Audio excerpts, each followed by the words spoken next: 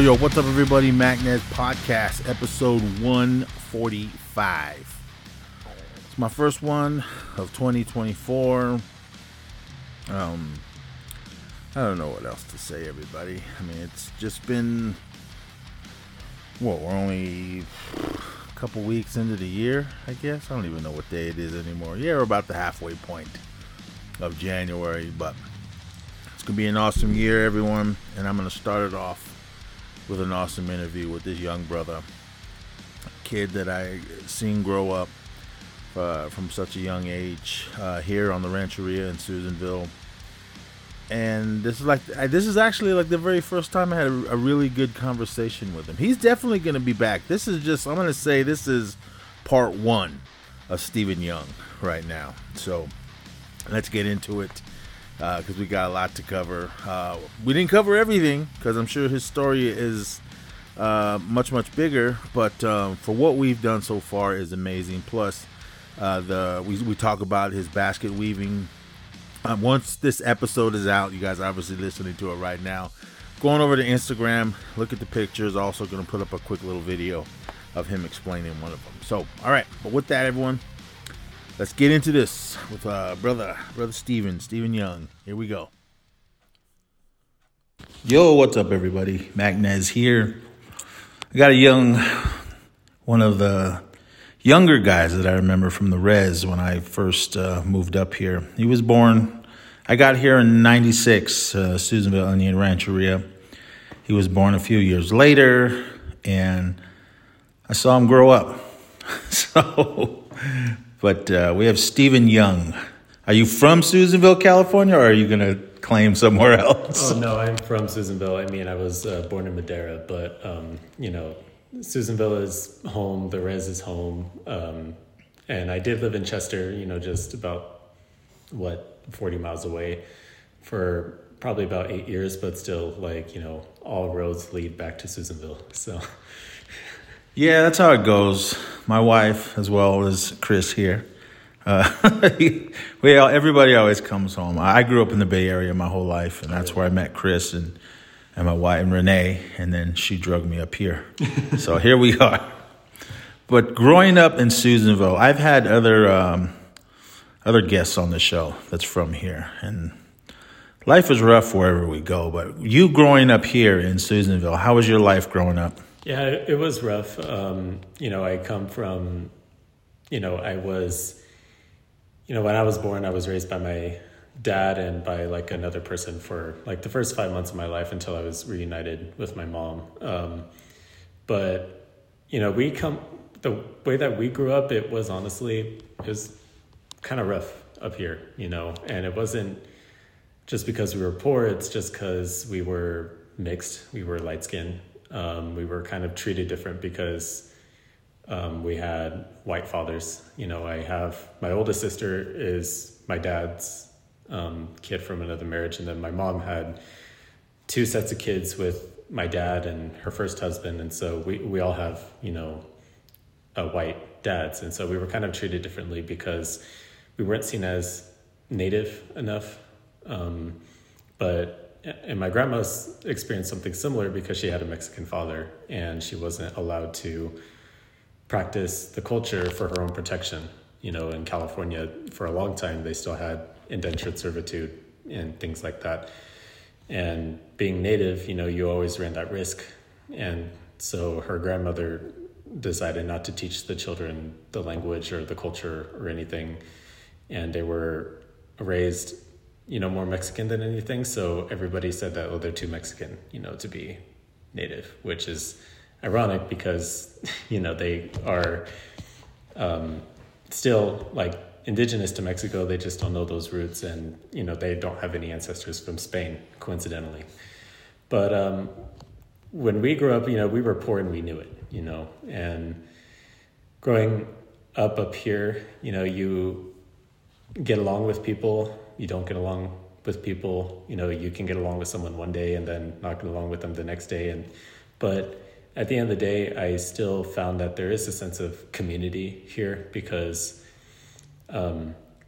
sometimes I had to go to other people's houses or go to my grandma's house just on the other street on Taco Ni just to find food, because we didn't, have a lot of food in my mom's house. And luckily people, like yourself, they saw me grow up and they saw me become into the person that I am today. But I would say within like the first 16 years of my life living in Susanville or living in Chester, it was rough. I just don't really know anything else but trauma, like abuse, and just being treated as kind of an outsider just by everybody.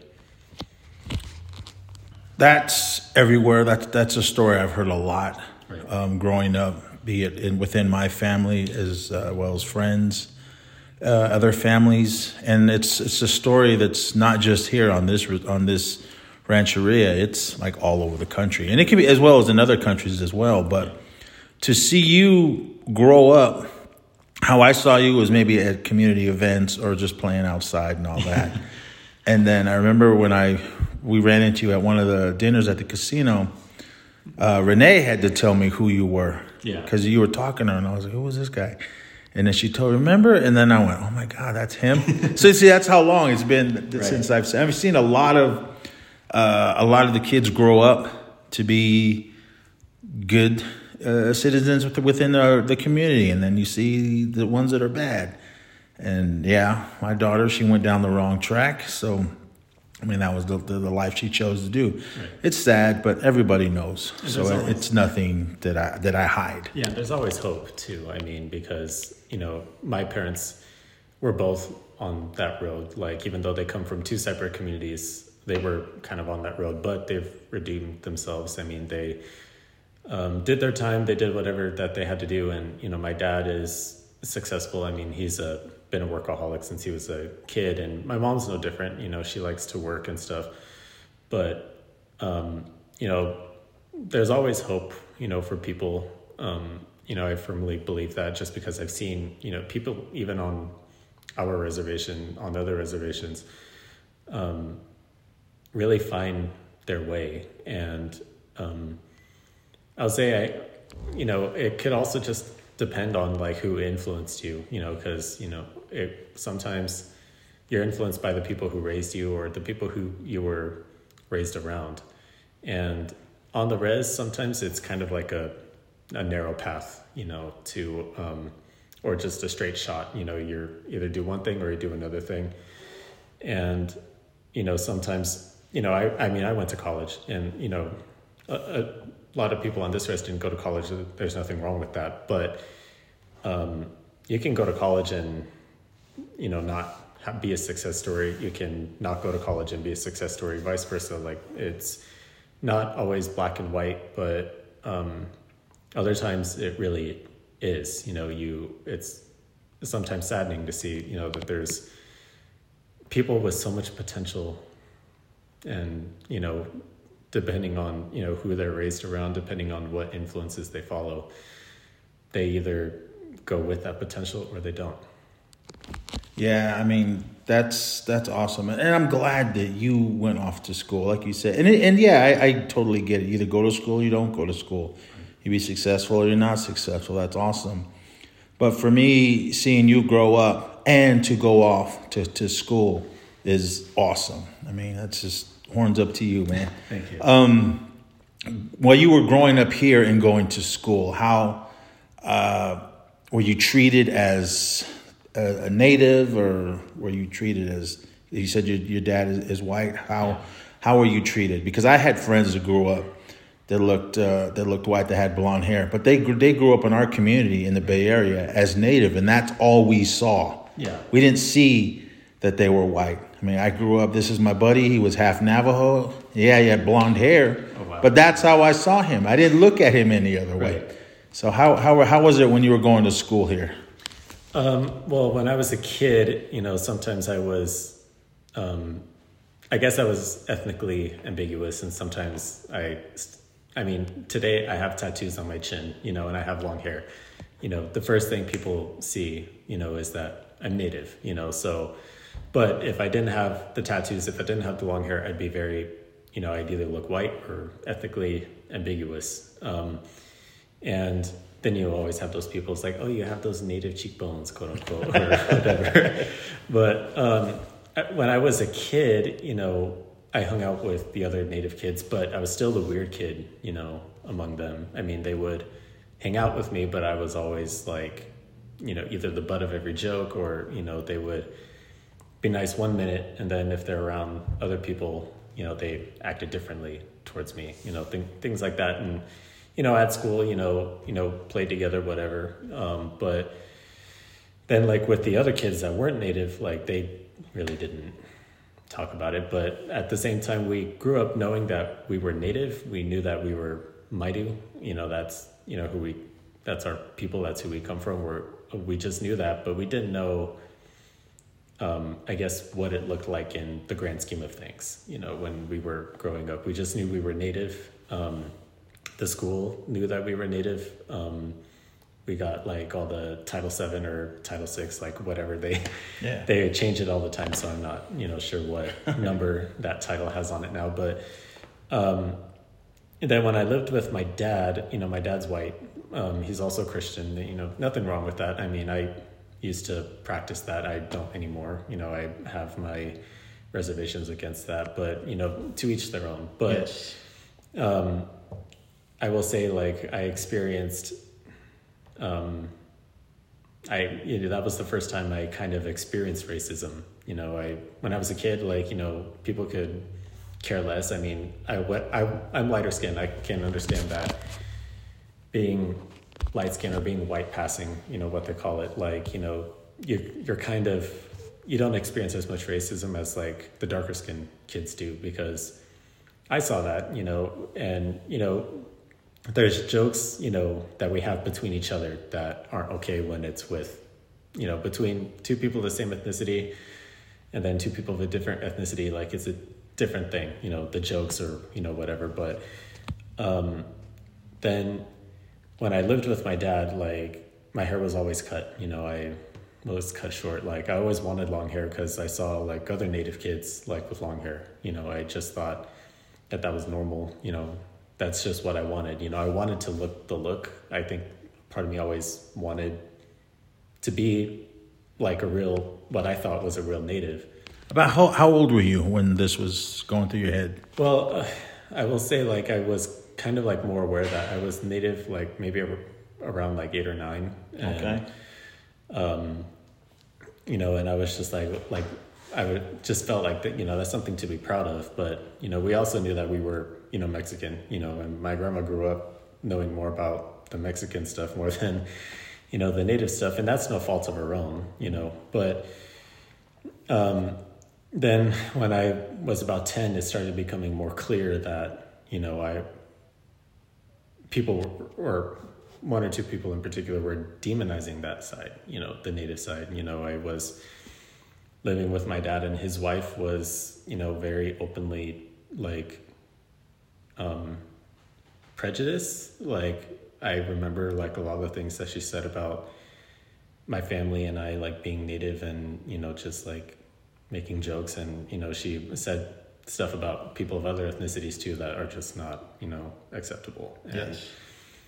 To me, like, when I was younger, like, I didn't realize that it was always wrong. But then I got older, and other people around me started, educating me on, like, certain things that you should or shouldn't say or do or shouldn't do, because I wasn't getting that, like, in the house, while living with her. So then I came back to live here at, about 16, and it was a really rough situation, living with, like, I will honestly say it was harder living in that house than it was living on the res. But I will say, like, there's, if I continued to live on the res, like in the situation that, I was living in, other than living, my grandma's a saint, my grandma raised all of us. But if I had lived in a different situation other than with my grandma on the res, I don't think I would have become the person I am today. I don't know if I would know what success looks like, just because of the company that, we kept, on the res while I was living with my mom. But my grandma always stressed to us, like, be our own success story, walk our own path. when I was living with my dad, and, you know, I love my dad to pieces. Like, my parents, like, they really screwed up, and they weren't the parents that we needed, but they didn't entirely know what being a parent really looked like. And we see a lot of that, you know, on the res today. They just didn't know how to be they didn't know what a parent looked like. I mean, my mom had my grandma, and my grandma was doing it all by herself, and she was able to do it. But my dad didn't really have like a strong parental figures, and, you know, he has good relationships with his parents. I mean, his father passed this last year, but it's kind of back and forth. And so we didn't have good parental figures growing up.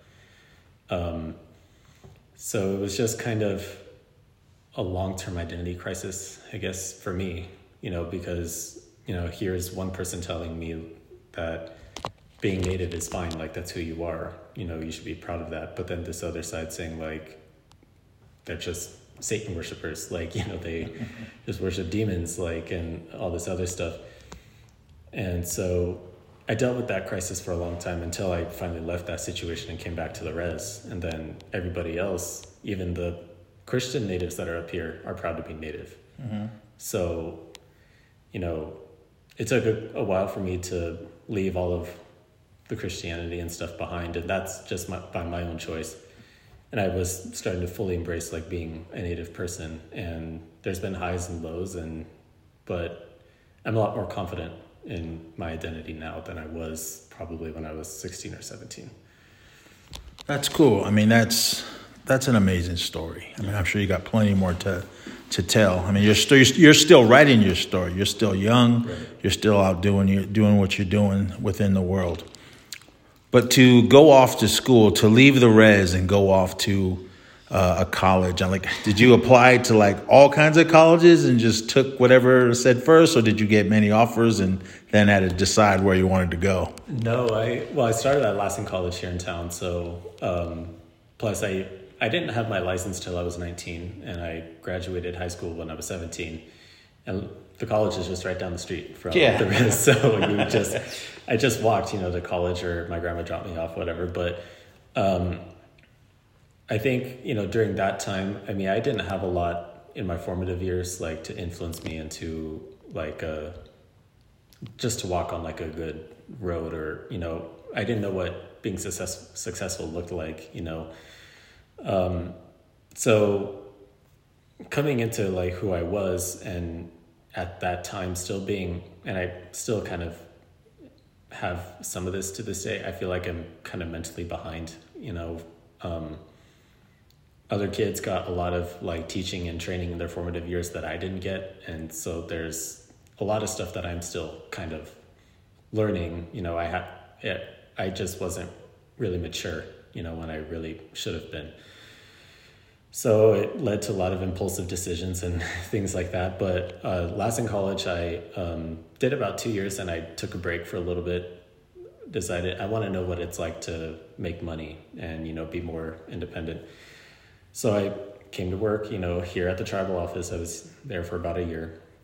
And that's when after I got my license, and, you know, I had a car, like, it felt so good to be independent, you know, having my own car, having a job, like, it felt really good. But, and then I went to go work for the child support office. And that was when I started to question, like, you know, what do I want to do in life? Because I just was getting my degree in history, my AA in history, but it just was so unfocused. As much as I love history, it just like what do I do with it, you know? Yeah. And, you know, you could do I've met historians that are making bank, but it was a really rough road to get there. And so I was reading this book for a class at the college. It was biological anthropology, and I was reading a book on, like, the top forensic anthropologist, like, in the country at the time, who revolutionized the field. And I remember just reading that book, and it just opened my eyes, you know, to a whole new field, and it piqued my interest. So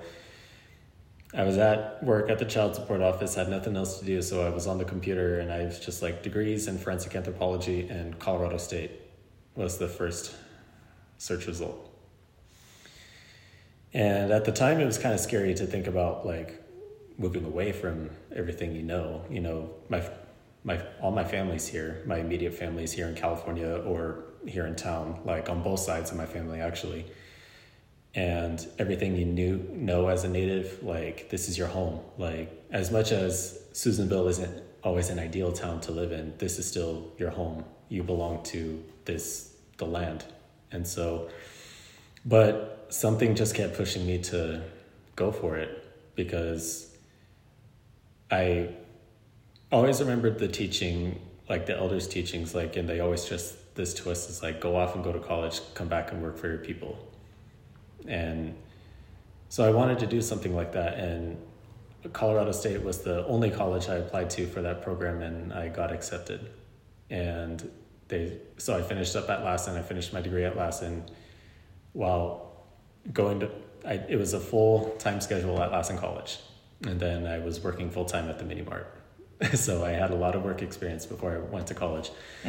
And that was really rough, and that was during COVID. So it was all on Zoom, and it was really, really tough, passing those classes. But my professors were, nothing but kind and patient, knowing I worked full-time and everything.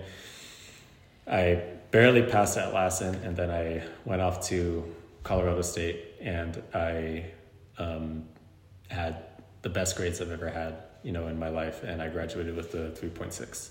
So, well, dude, awesome. That's what I love to hear. I mean, you were doing good here. I'm not saying you weren't doing good. You were living life and taking care of family and everything. But to go say, all my grades weren't the greatest here, but then to go off somewhere else, I wouldn't say there was less distractions because you were new to the area there, but to go there and just soar with your education, dude, that's awesome right there. I mean, how much more schooling are you going to go? Well, I'll say that before I went off to college, I was really taking the culture very seriously, and I started learning language and stuff when I was 18, and I'm still not fluent, but that's there's a lot of factors that go into that. It's not just my learning; it's just not enough people to practice with. But I became the first person in my family since my grandma's grandma to speak our language to any degree. And that language is? Mountain Maidu, the Mountain Maidu dialect. And then I started learning the basketry and taking that really seriously. So I went off to college, and I was still trying to maintain my cultural obligations there while going to school, but it's also because I love doing the culture. I really loved all the schooling too, so I had to balance it, but everyone just kept pushing me, just focus on your school. Culture will always be there, and but I do plan on taking kind of a break in 2024, because I did 2 years in college, and while trying to maintain good finances and a roof over my head, food, and all this other stuff, I did all of that, and whatever weaving and stuff that I could, but I decided, I just want to focus a little bit more on the culture and weaving and, teaching classes if I can, on all this. And I'll go back for a master's, hopefully at either Chico State or UNR in maybe 2025. So probably fall semester of next year, I think I'll hopefully go back if I get accepted. Well, that's good. Now that you're telling me that, every time I see you, I'm going to expect you to go forward, to keep moving on. Say, look, hey, man, you told me you were going to go back in 2025, so you better be doing what you're doing. I'll be one of the many father figures to a lot of these kids here on the res. But, I mean, like you said, some people go away to go off to college that are from here and then come back. I mean, Chris here, my brother-in-law, Chris is right here. He went off to school to Berkeley. Then he went off to Colorado to law school, to Boulder. Yeah. Renee, same thing. She went off to Berkeley, and then they're all back, and they're both working for the tribe. Yeah, and everything. So that's cool. I like that story, and didn't really think about it that much until you said it, and then well, my family are doing that. Or they did that, as well as my mother-in-law, Pat. She did the same thing, and she came back and did stuff within the community. But it's cool. She was always very encouraging to me. Pat was, and before she passed, she would always say, "Oh, you're going to make a great chairman one day," and I'm like, I don't think I ever want to be chairman. So, well, yeah. I mean, think about it. I mean, I'd rather have someone that knows what's going on and knows the culture and everything. So that's really good. Like you said, you were learning the language. Who was teaching you the language? I actually,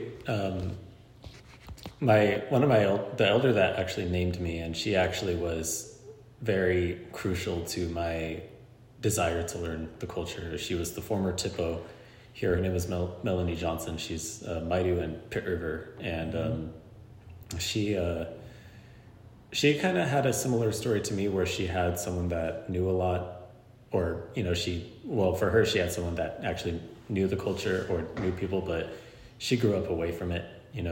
We grew up kind of not knowing, and she started learning this stuff later in life. And I started showing interest in, all of this stuff. And so she kind of mentored me in the right direction, so she was telling me about, all of these great people that we have. And unfortunately, the youngest fluent speaker that we had, Farrell Yatom Cunningham, he passed in his 30s. And I remember meeting him once when I was a kid, and, he just seemed, looking back on that memory I have, it's just he really loved, the culture. And unfortunately, he, was taken from us, way too soon. And since then, a lot of the fluent speakers that he was around are gone as well. So I remember she gave me a printed, she photocopied the William Shipley's Maidu Texan dictionary, and this was written in the 50s or 60s, so it's got that 1950s, 60s linguistic confusion all over the place. Using a bunch of terms that I can't understand. He was trying to describe the letters and stuff, and I can't get this, but I started reading it and looking at the Maidu compared to the English and all that stuff, and I kind of started reading it. But then I saw a video actually of Farrell Yatom, and he was on this radio show on YouTube, and he was describing all of the glottalized consonants, the imploded consonants, the letter that we have, and I think Paiute actually has that language or that vowel as well that English doesn't have. And from then on, I was actually able to open that Texan dictionary back up, and I actually, out loud, I was reading sentence by sentence, what I could. And so I was following along and going along, and then one of his students was she's not native, but has degrees in a few languages, and this was her first native language she worked on. They worked together until he passed to revise William Shipley. I mean, William Shipley did a good job of documenting the language, but they needed it to be a little bit simpler, for modern readers to read and understand. So they revised it and figured out how to do it in a way where people who are learning today, they can read it and understand. So they did that, and I picked up one of Karen's books at Margie's Book Nook of all places, and it was the beginning grammar book. And from then on, I started teaching myself, kind of, and then I was able to get in contact, with other people Donna Clark up here. She was really helpful and got me some other books and information that I didn't have. And then I actually met Karen in person, and that was when we played the Maidu Monopoly game. And at that time, I can read Maidu just fine. It's just, actually putting a sentence together. Sometimes a complex sentence is kind of difficult just doing it on the fly. I either have to really think about it, or I have to go back to the lessons and, learn. And now Karen has 30 videos on a private YouTube channel for Maidu language speakers from beginning to intermediate Maidu. And now it's up to us to take it to the advanced level, because the advanced level is probably what you do in the home with the language. And so I got my beginning learning, by myself, just I did a lot of other stuff by myself. And but Karen took it to the next level, and I don't think our language would survive today if it wasn't for the work of William Shipley, Farrell Cunningham, Karen, people like Paul Quezon, all these people that are taking the language forward in different ways for us to learn. And so I'm really grateful for that. Well, it's good, man. And I'm really proud of you that you're doing that. You took the initiative to learn it because they said there's not a lot of people that know how to speak the language. Right. So what's the knowledge that you know now of the language? How often do you use it with other family members or friends or whoever?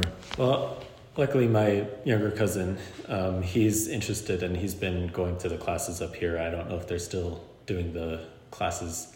But so sometimes he'll have questions for me, or he wants to know about, certain things. And I'll kind of sometimes if I'm with him long enough, then I will sometimes talk in Maidu first and then translate the language or the sentence I say after.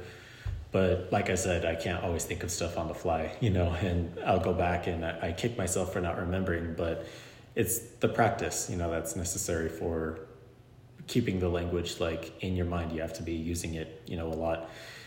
And, my family, they've kind of showed interest, but, my oldest sister, my mom's oldest is a mother, so she's busy as it is. My brother is in school. My other sister's working. So it's not, I think, they fill their lives they try to be as busy as possible where, and I try to take time just because I'm really passionate about it to actually learn all this stuff. And, that's not a diss on them, for, not having the time because, they're busy. And, that's the one thing that is kind of an enemy to culture is just the busyness of the world, because we can't, because everybody's so busy, people don't have enough time to practice the language and things like that. And so I do my best, whatever, if they have questions, how do you say this, how do you say that, then I'll give it to them. But I think if hopefully as a family, or at least for the younger ones, my generation, if we could all come together and say let's do something, I would thoroughly, enjoy that. But like I said, but we're also kind of all spread out. So it's not none of my siblings, including myself, live here. That's the thing. And so it's kind of hard to do over the phone or whatever, but yeah.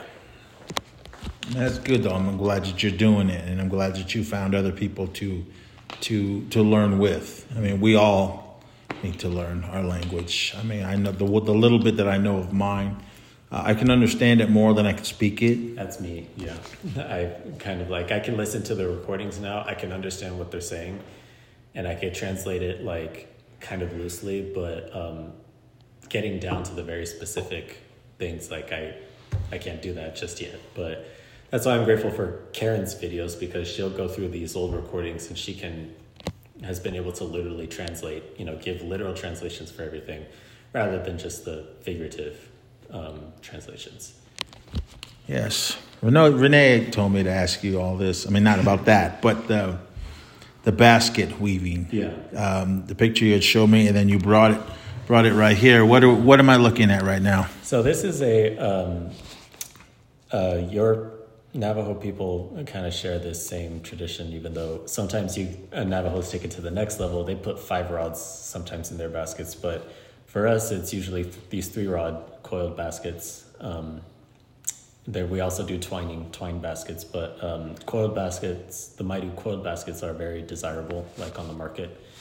And these baskets are the watertight baskets. So when you soak them enough, the material will swell up, and that's actually traditionally how they would cook their acorn or buckeyes, berry soups or whatever. This is how they cooked. This is how they gathered food, processed food, all of it. But this is a 3-rod coiled basket with the foundation being willow that's gathered in the spring. The big leaf maple is the white.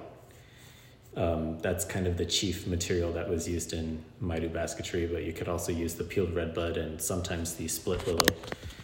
And then this is the California redbud, which is the red pattern here. And this is a basket I made for myself just because I don't have any of my own work like in my possession. You know, they've either been sold or gifted. I give one basket to a person in my family each year, starting from the oldest to the youngest. I've done 3. My uncle just got a seed beater basket that just looks like a big ladle kind of, but that's for gathering seeds because you hit the plant stalks with it and they fall into like your basket. That's how they've gathered seeds. But this is actually a kind of a special basket because some of my relatives, I started the start and I got the sun pattern. I'm actually really surprised that I got it as uniform as it is because that's hard to do. But it all looks hard to do to me. You do it enough and it just comes. But some of my relatives had faced loss recently, some of my extended family, and then a lot of my friends kind of were going through it, you know, towards the end of this year. And so a lot of prayer was kind of woven into this basket. Like I was just praying for them while I was weaving. And then what came to mind was our creation story, because a crucial character in the creation story, depending on the translation, some people say it was the robin, other people say it was the meadowlark. But I remembered while I was in Colorado for college, during probably my hardest semester there, I was just going through a lot mentally. I was just praying. I was like, what do I do? And there was a robin wing just right in front of me as I was walking. And so I picked it up and it kind of pushed me and gave me this strength to go forward, because if it wasn't for the robin, we wouldn't have the earth, you know, because we believe it's filled with water, and with his nest, I think it was, he provided the soil necessary for the earth to be created. And so I based this pattern off of that wing that I found, and it's kind of my own design. You know, this isn't really a traditional design that you see in a lot of baskets. This is my own interpretation, but this basket's kind of special to me, and I got hyper focused on it, and now I got to get back to all my orders because I got some orders to finish. But this basket's very special, so I think I'll just use this for when I'm making offerings for prayers or going to gather, you know, our stuff for the baskets or whatever. But you know, this is a very special basket. From start to finish, about how long did that take? If you were to just sit down and focus on just doing that, how long would that take you to make? I started this back in November and I finished it at like 1:00 in the morning last night. But you know, if it was just this basket, I had nothing else to do. Like you just told me sit down and just do this, you know. I would say maybe a month, you know, or around that time, to do something this size, because some baskets take a day, some take a year, some take a month, some take a lifetime, you know. But I would say this could take like maybe a month if this was the only thing that I had to do and nothing else, you know. And an elder up here actually has one of my baskets that I sold to him, and it's the size of a shot glass, and that could have taken me maybe a week but that's just like, I gotta take each and every strand that I gather of all the material, and I gotta shave it down to the right thickness, the right width, the right size. And, you know, so there's a lot of material that actually goes into this. It might not look like it, but if you were to unravel it, like it could probably, if you start from here, go all the way around, all that material could go to the front door, you know, so.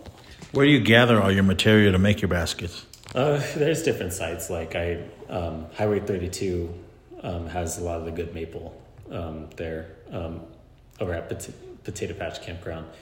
But and then the redbud you gather in the foothills, and I actually have a friend who sometimes supplies me with redbud. So this is the redbud, the darker stuff. Yeah.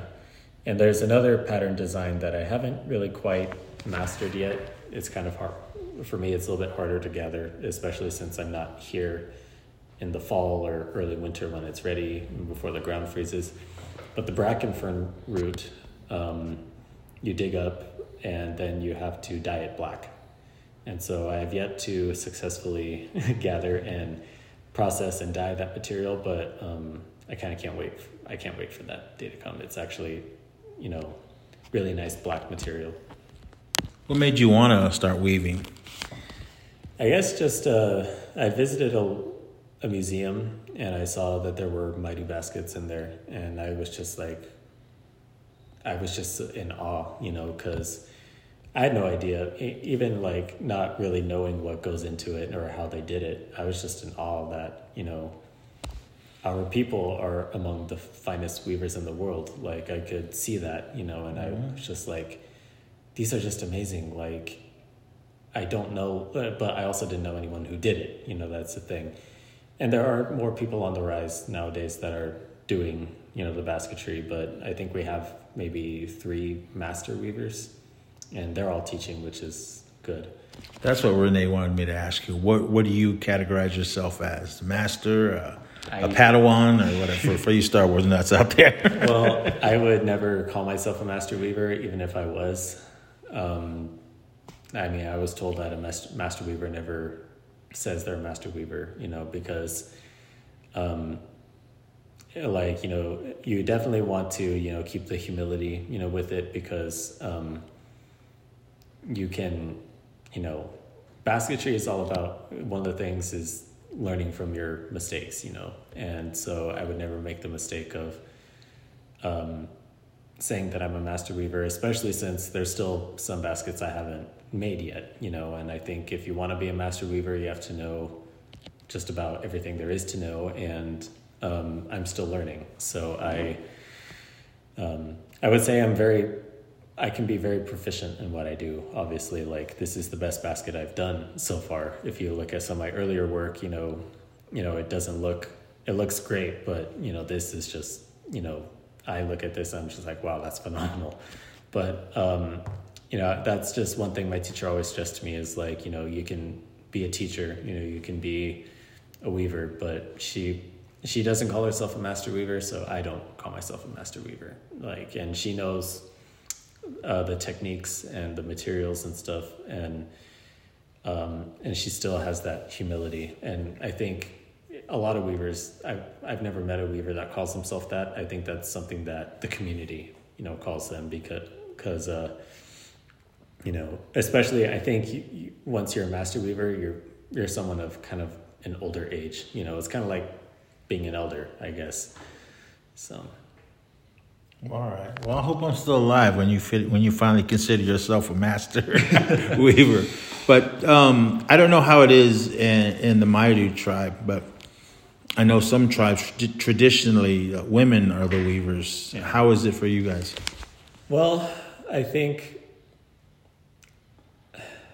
if I put my anthropology hat on, I have a friend that hates it when I say that, but when I think like an anthropologist, the one thing that is certain is that culture and tradition changes.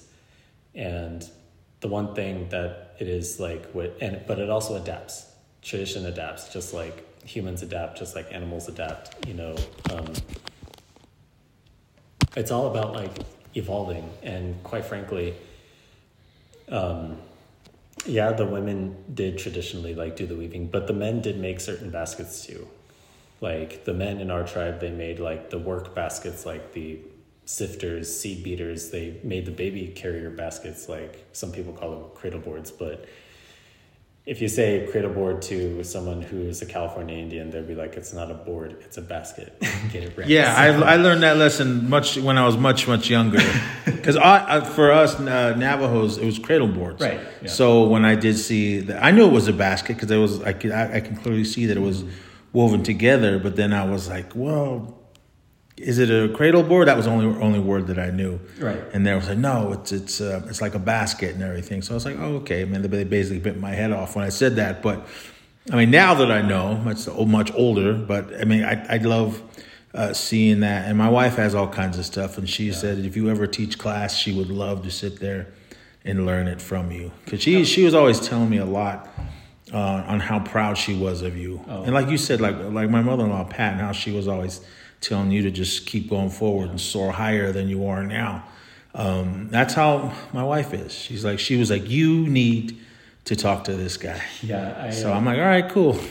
Yeah, Renee was always kind of, I would say myself and Renee, like I was told were the ones that picked up on it, like really quick. And Renee is actually really good. You know, I know she can do this. And I hope she does, you know, but, yeah, and I went back to like the, you know, who wove the baskets was, like the women, like I said, the women traditionally like were the weavers, but nowadays we're at a time where a man weaver is better than no weaver at all. That's what Justin Farmer, he was a Southern California weaver, that's what he would say. And he was a very good weaver. And I think he passed in his 90s and he was weaving, you know, up until the day he passed. But, and I was told that among our people that the old timers, like the guys that lived last century, they started weaving too, because they would often have to stay with their grandparents while their parents were off to work. And their grandmas were all weavers. And so they would show them how to do this kind of stuff. And so they would do it. And from what I've been told, there were some male weavers of the past generation, or a couple of generations before me, but I would say post-contact, there's been a rise of more male weavers. And I've kind of faced not a lot of scrutiny, but enough scrutiny to where like, you know, I've been told like, oh, the women do this, women do that, you know, and it's like, but the thing is like weaving is one of those things, just like language and the rest of the culture, that has helped, you know, heal me, you know, through like everything that I've been through in life. And no one can take that away from me. And I think like there are a lot of male weavers that, you know, have probably faced that. But I think, you know, just I think there were a lot more men doing it than maybe we know of, but that's just my own opinion on it. But like I would say like if people are interested, it shouldn't matter what their gender is, because it doesn't belong to just one group of people. Like, you know, tradition belongs to everybody in the tribe, and we shouldn't rob people of that. So that's my message, like to anybody out there that wants to weave, is like, you know, the baskets belong to you too. Your very first one, do you have that, or did you gift it to someone? My grandma has it. She was, and I'll say like, actually my best friend has the very first one I ever started, and he's in New Jersey, and then my grandma has the second one I ever completed. I started two, but then I wanted to remember how to do it, so I started just practicing like how to start, and you know, just so that I didn't forget and get focused on finishing something. So I just started, you know, some starts, and then I made the first basket I gave away for Christmas was in 2021, I think. I came home and I gave it to my grandma, and very proud of that piece. You know, I'm glad it went to her, you know, and she's very proud of it too. Like, you know, she doesn't let really anybody touch it. So, and she likes, you know, showing off like my work. Like sometimes they'll have presentations like here at the tribe or whatever, and so she'll bring it. But and my mom has a medallion I made for her too, with some Babylonian stuff on it, and she's very proud of that as well. So and I know my uncle is proud of the one that he just got.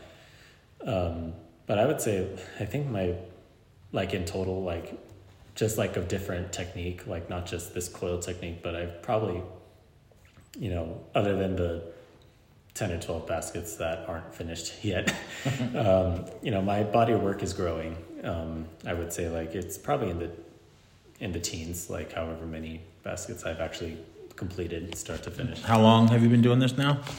Started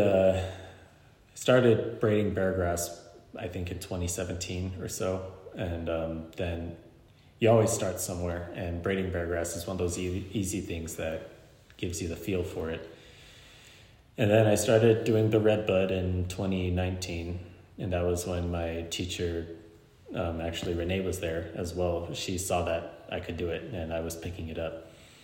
And then I started doing the advanced techniques of like the coiling and the fine twining. I learned how to start it in 2021 before I went off to college, so I had something to take with me, a piece of the culture, a piece of my people to take with me.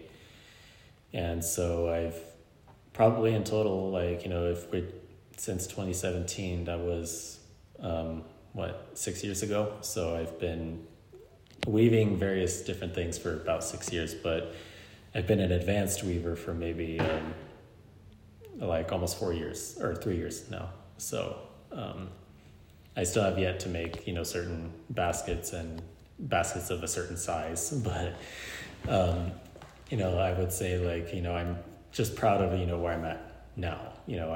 I don't feel a lot of pressure to make all these huge baskets and show my progress. I just really want to just do it, no matter what it is. Excuse me.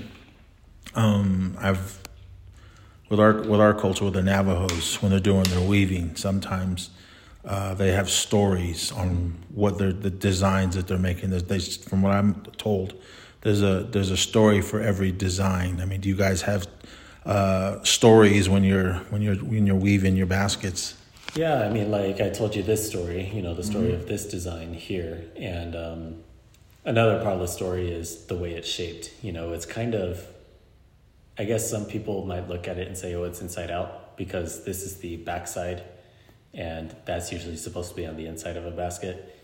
But I had a different vision for this basket, and we've considered baskets to be living things. For me, I describe a basket as a living thing that was made by another living thing using other living things. And so, the basket is alive, the weaver is alive, and the plants are alive. And they all have their own personalities, and, that's why it's a lifelong learning.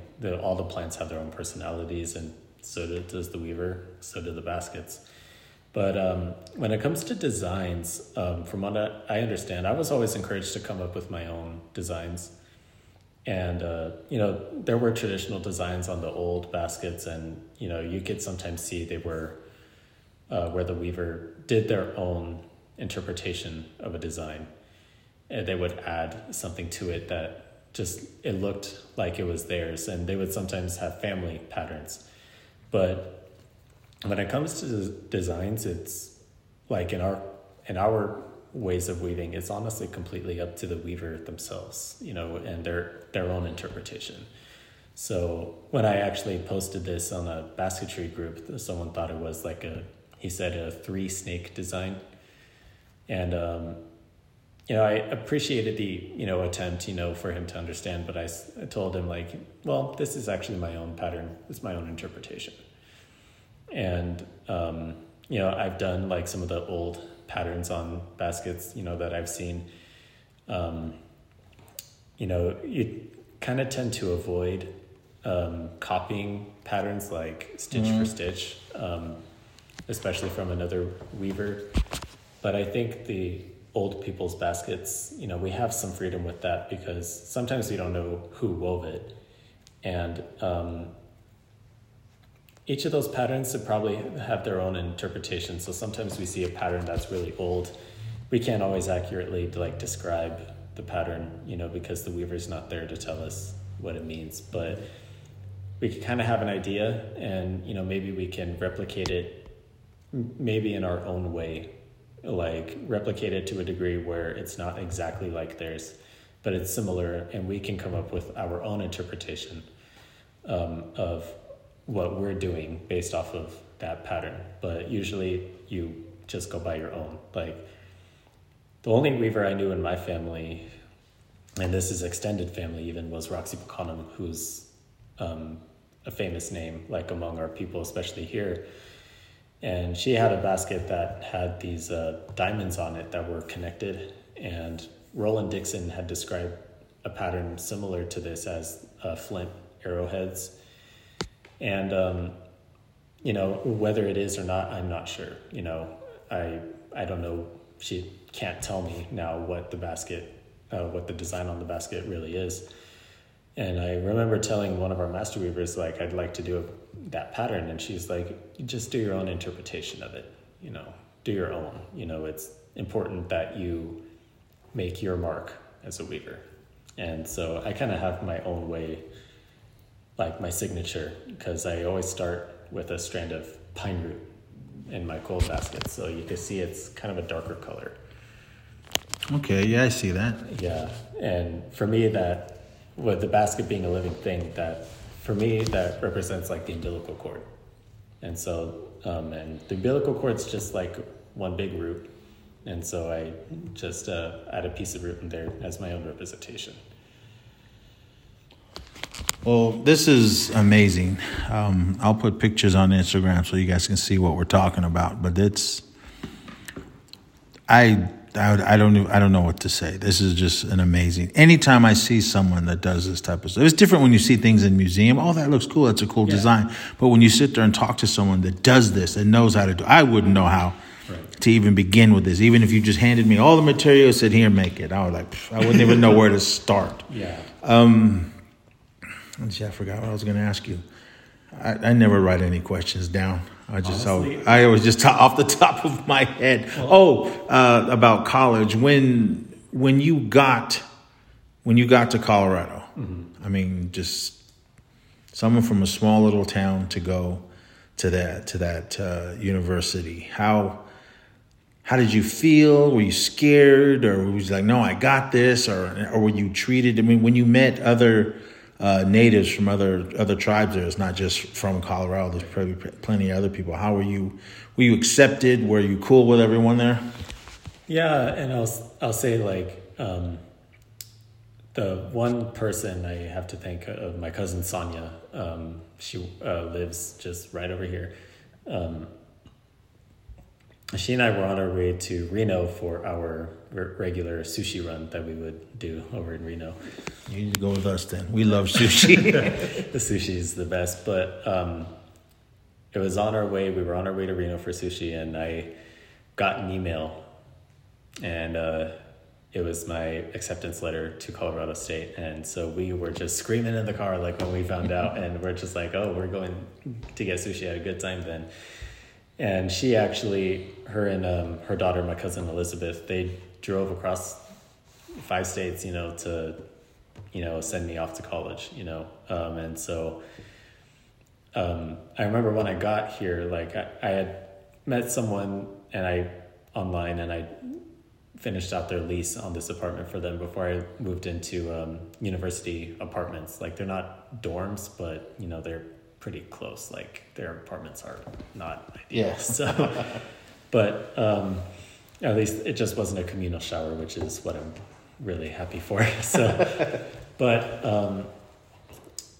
I will say, I got there, and the first thing I did, I was just like, I wonder where all the natives are at, because, Colorado has a lot of native history. I mean, and where they're at in Fort Collins, it's the home of the Cheyenne, and I think Arapaho and Ute. So there's 3 tribes that are traditionally, like, in the area. And the university had the Native American Cultural Center. And so I went to go check it out, and I did a summer semester, so obviously no one was on campus, but I met the staff, and they were super nice. And then I came back when the fall semester happened, and it was kind of really foreign, and there were just all these faces, and, it's one thing, I mean, like, when you're around new people, but when you're around new natives that you don't know, you kind of get a little bit nervous, and, but they were all, like, really nice. And the assistant director at the time, she kind of pushed me to interact with people, and they were all super nice. And, all friends. It's kind of a close knit group that comes out of the center there. Drama here and there, but that just happens. And that's everywhere. Yeah, that's everywhere.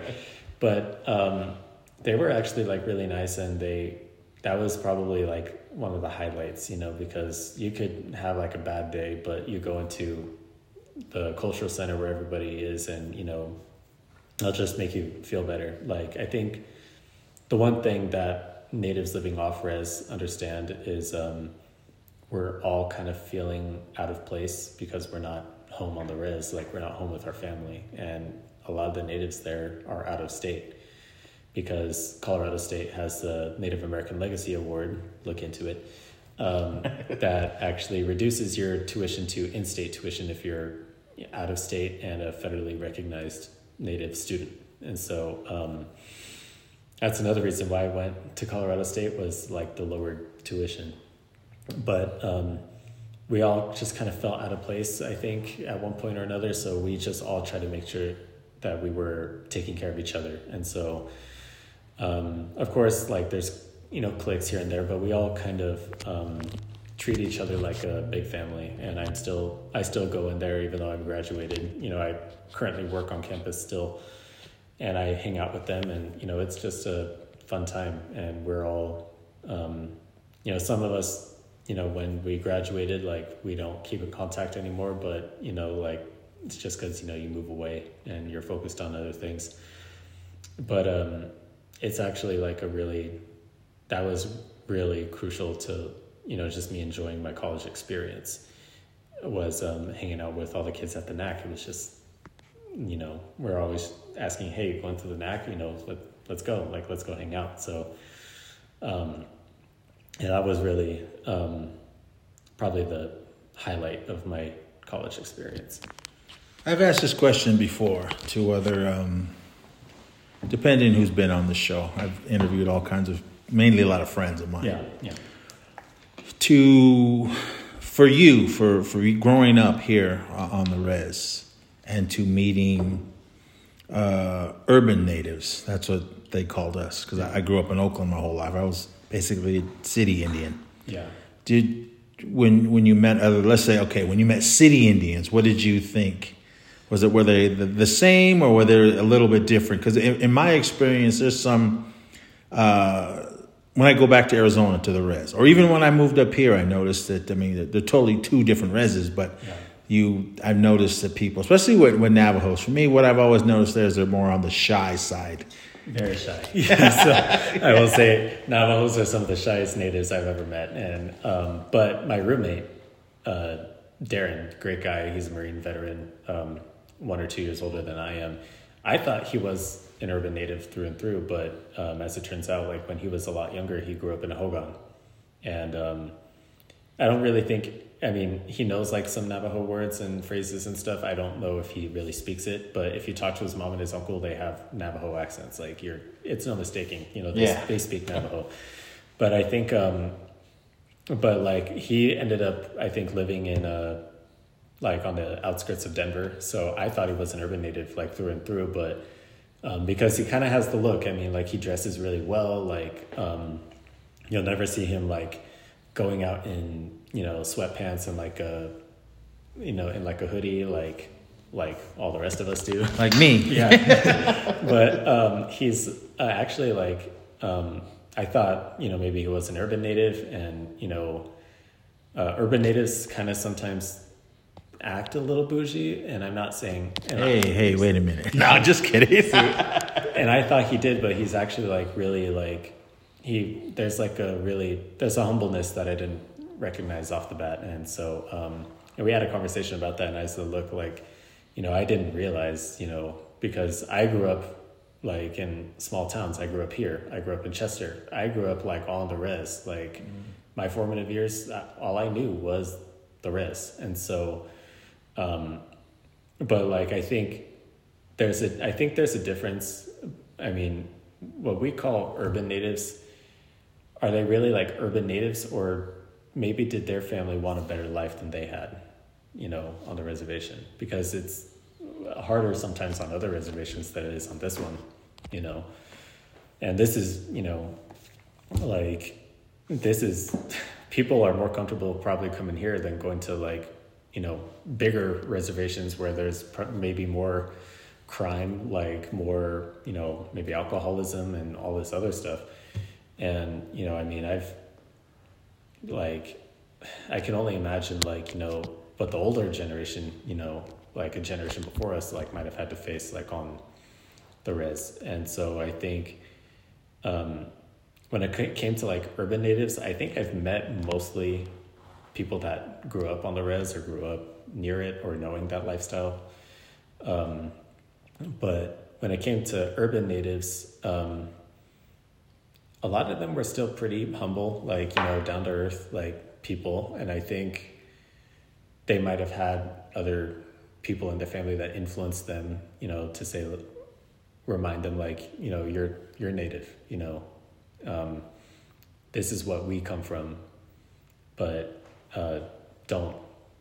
maybe don't have like a holier than thou attitude just because like people grew up on the res. But also res natives on the flip side can't treat urban natives like they're not native at all just because they don't know anything about culture or language and things like that. And in all honesty, sometimes I've had to check myself, because they're still native and they might have the opportunity to learn all of this stuff. But as native people collectively, we've faced like a similar struggle or the same struggle with colonization, like assimilation, extermination, all of this stuff. So I think just our history could bring us together. We shouldn't be separating ourselves just because of where someone grew up. See, where were you when I was growing up? I get it. Because for me, everyone knows my story that listens to the show. But growing up in the city, I had those opportunities to go to the res in Arizona just about every summer, sometimes in the winter. So I knew that lifestyle. I knew what was going there. My grandparents didn't have running water. They didn't have electricity. They lived off the land. They lived off their farm animals, and they lived off the crops during when they could grow corn and stuff like that. We had to go get water. Like I said, if there was no running water. My grandmother now, she's 90, somewhere up in the high 90s. She has electricity and running water now, but back then when we had to go get it. I think for me, at the time when I was younger doing that, I was like, oh, why do we got to do this? Why can't we just turn the faucet on? Because I was so used to how it was in the city at our house.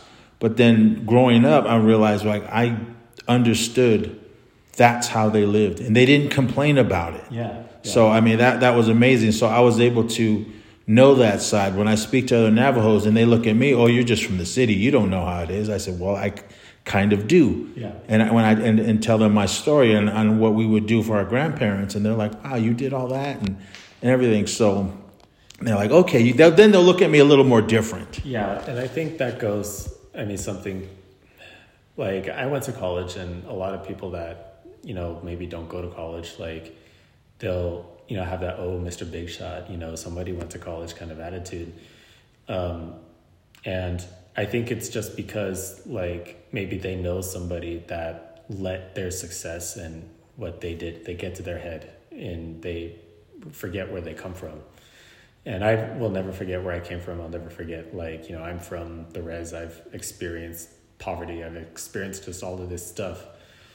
And I have to remind myself, like, I was just like, everybody else, before. We all have the same story. We just went, like, on different paths. And I think that, it can kind of be, if you forget where you're from, you kind of forget your humanity. And I think that's what some people might be worried about. And that just goes to show you can't, never judge a book by its cover, because, like I said, with my roommate, I thought he was a city native through and through. But then I met his mom and his uncle, and I could hear their accent. And then he told me, like, when he was younger, he was a kid, he grew up in a hogan. And before they could, actually move into a house where there was like electricity and, they could have access to a store, they could have transportation, like all this other stuff. And so I think that, we should, like, even if there are city natives, like if they are like urban natives, maybe they've never been to the reservation, there could be a reason for that, maybe it's, hard, maybe it's dangerous sometimes to go to certain parts of a reservation. Maybe their family wants, something a little bit better for them. And, I say like there's a good side and a bad side to being either a urban native or a res native. There's dangers, there's things you got to be careful of. But I think at the end of the day, we should just be humble enough to recognize that we can see a piece of ourselves in everybody that we meet. Well, that's awesome. And those are strong words, powerful words. Thank you so much for saying them. See, that's why I like interviewing other much younger natives. I'm like 52 right now. And I've only been doing this for like maybe 7 years since I got into the podcast game. But all the people that I've met doing this, of course, I interview like friends and family and stuff like that. But when I bring in, but you are family. I've known you since you were a little kid. Yeah. So, but there's I'm sure there's so much more we can tackle. So it's you're always welcome to come back to the show, and we can continue. But before we get out of here,